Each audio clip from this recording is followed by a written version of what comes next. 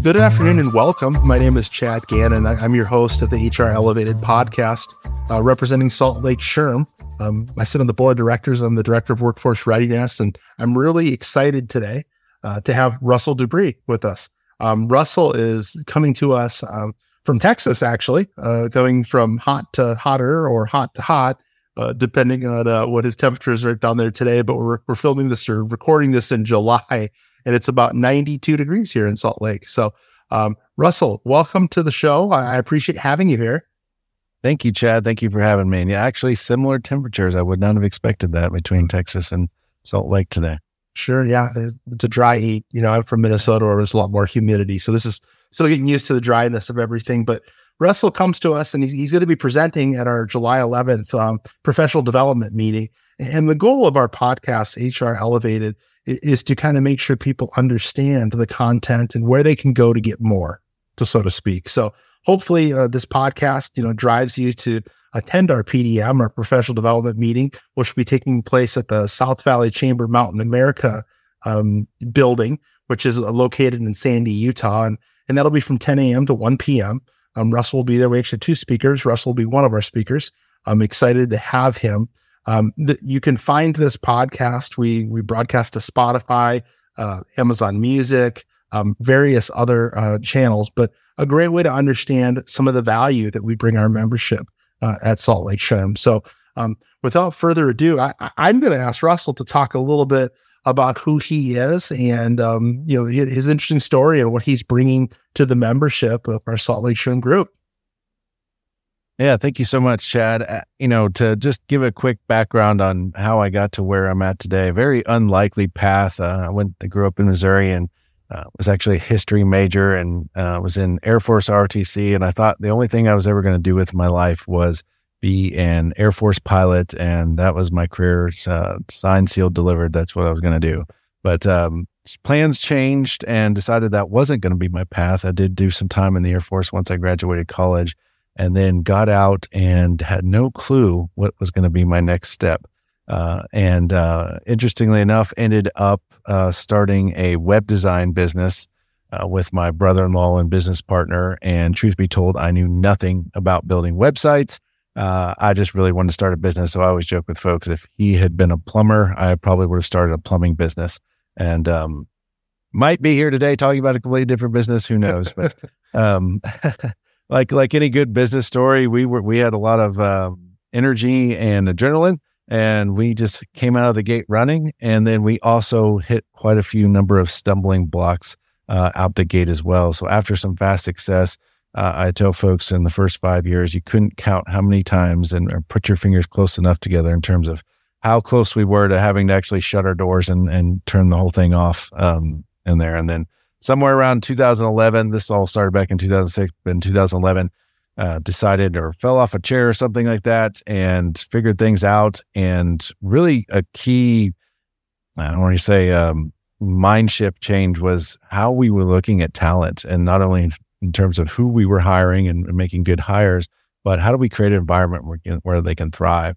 And it was that mindset shift that took us from $1 million in revenue to $5 million in about 2 years. And then we actually eventually sold the company in 2017 to private equity. And so great, a lot of high points in that. But I always tell folks my two Oscars in that journey was becoming a registered B Corp in 2018, which was a lot related to our employment practices, and also getting a best place to work from the Dallas Business Journal in 2019.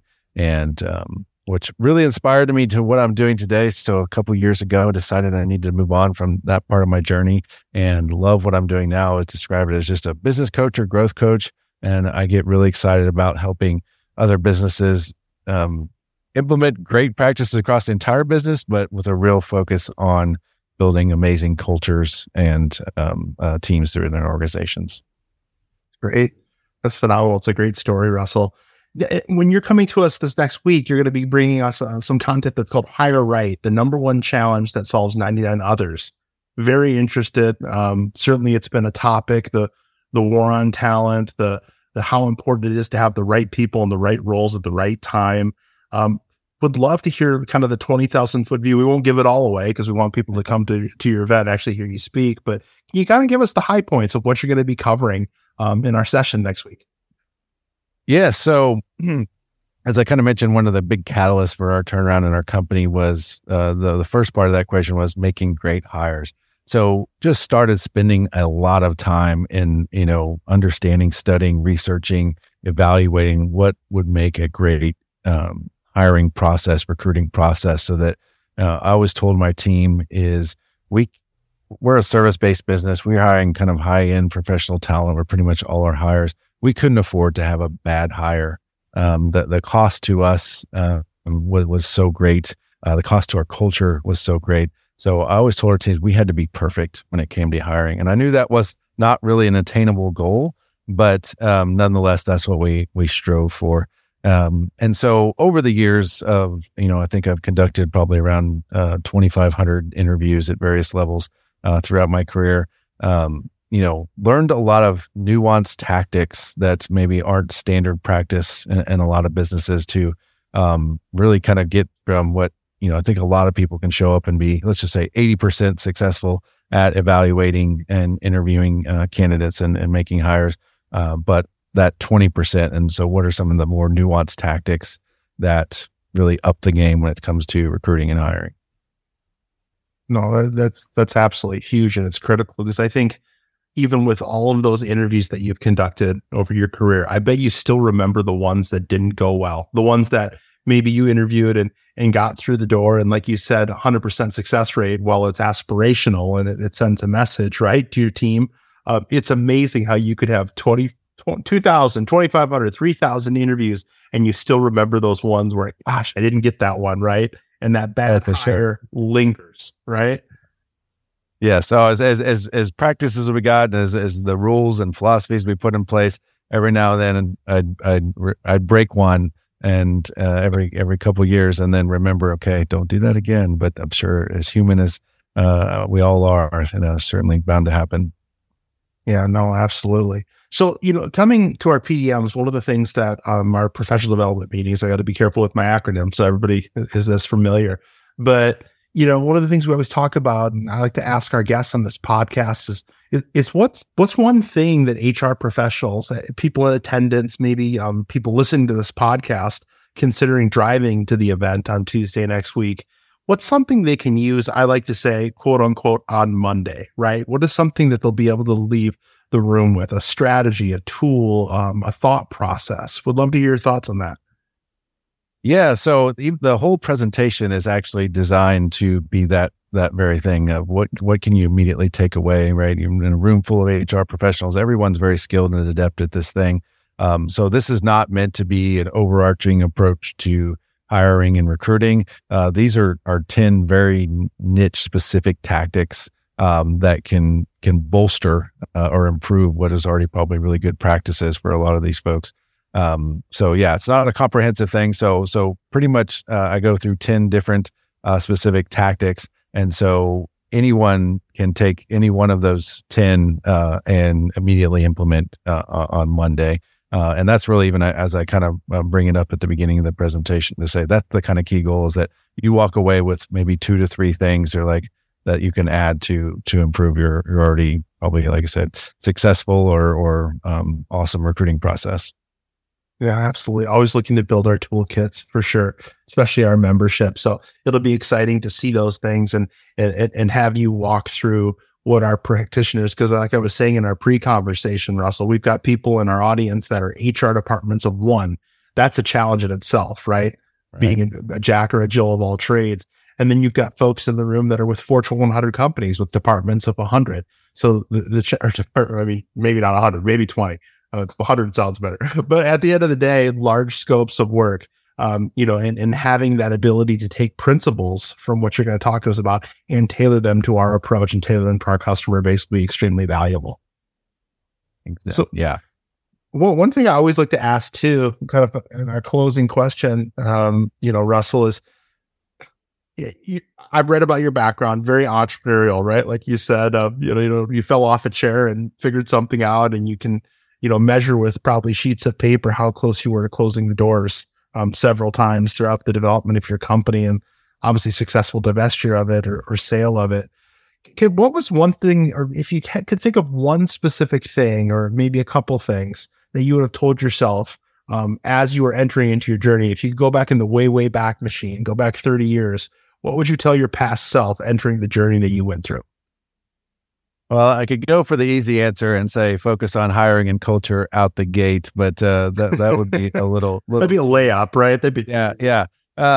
But honestly, I think this happens in new businesses and existing businesses where too much of the focus becomes around the numbers and the growth, and I've had a lot of conversations. I think this is kind of ringing home recently of just get to the fundamentals right.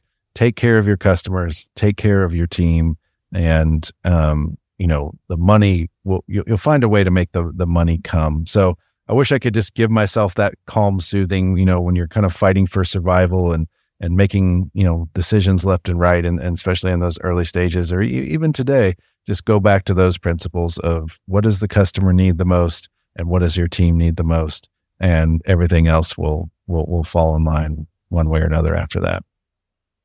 That's phenomenal. No, it's so much easier said than done, right? Yeah, amen to that.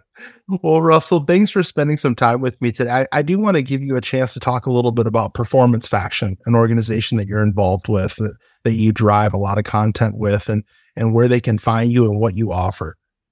Yes. So performancefaction.com. I'm also on LinkedIn, both myself, individual Russel Dubree, and the company. And then I also have a podcast called An Agency Story, where I interview business owners and tell their story. I have a lot of excitement doing that.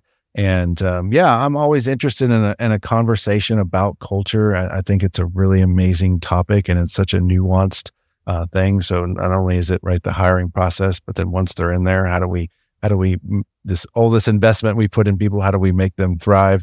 If you're a company that's maybe having a few culture problems or need to bolster even kind of your hiring practices, I'd love a conversation. And I always tell folks, let's just chat. I'm not trying to make everyone a customer in this world. I think it has to be the right fit for the right needs.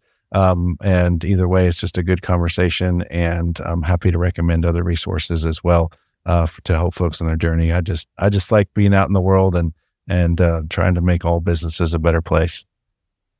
Oh, that's great. So performancefaction.com. You can learn more about Russell and his offerings. Russell, I should have started the podcast out because we've just, gone beyond the 4th of July. You're a veteran. Thank you for your service. Appreciate that. Thank you. Yeah, absolutely.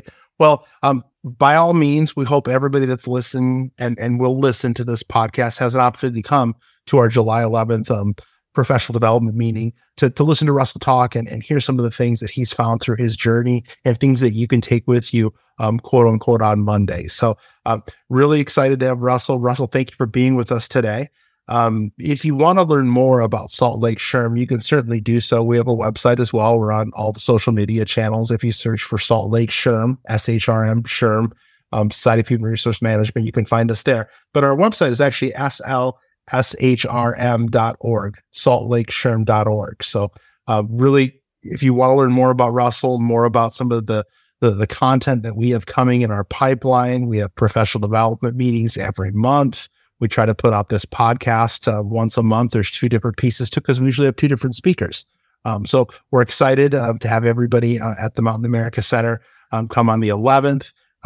Russell, thank you again for spending some time with us. I know it's valuable. We appreciate you coming to Utah, presenting your message, and have a wonderful weekend and stay cool. Okay. Thank you, Chad. I'm excited to come out there and meet you and share this content with everyone. Thank you so much.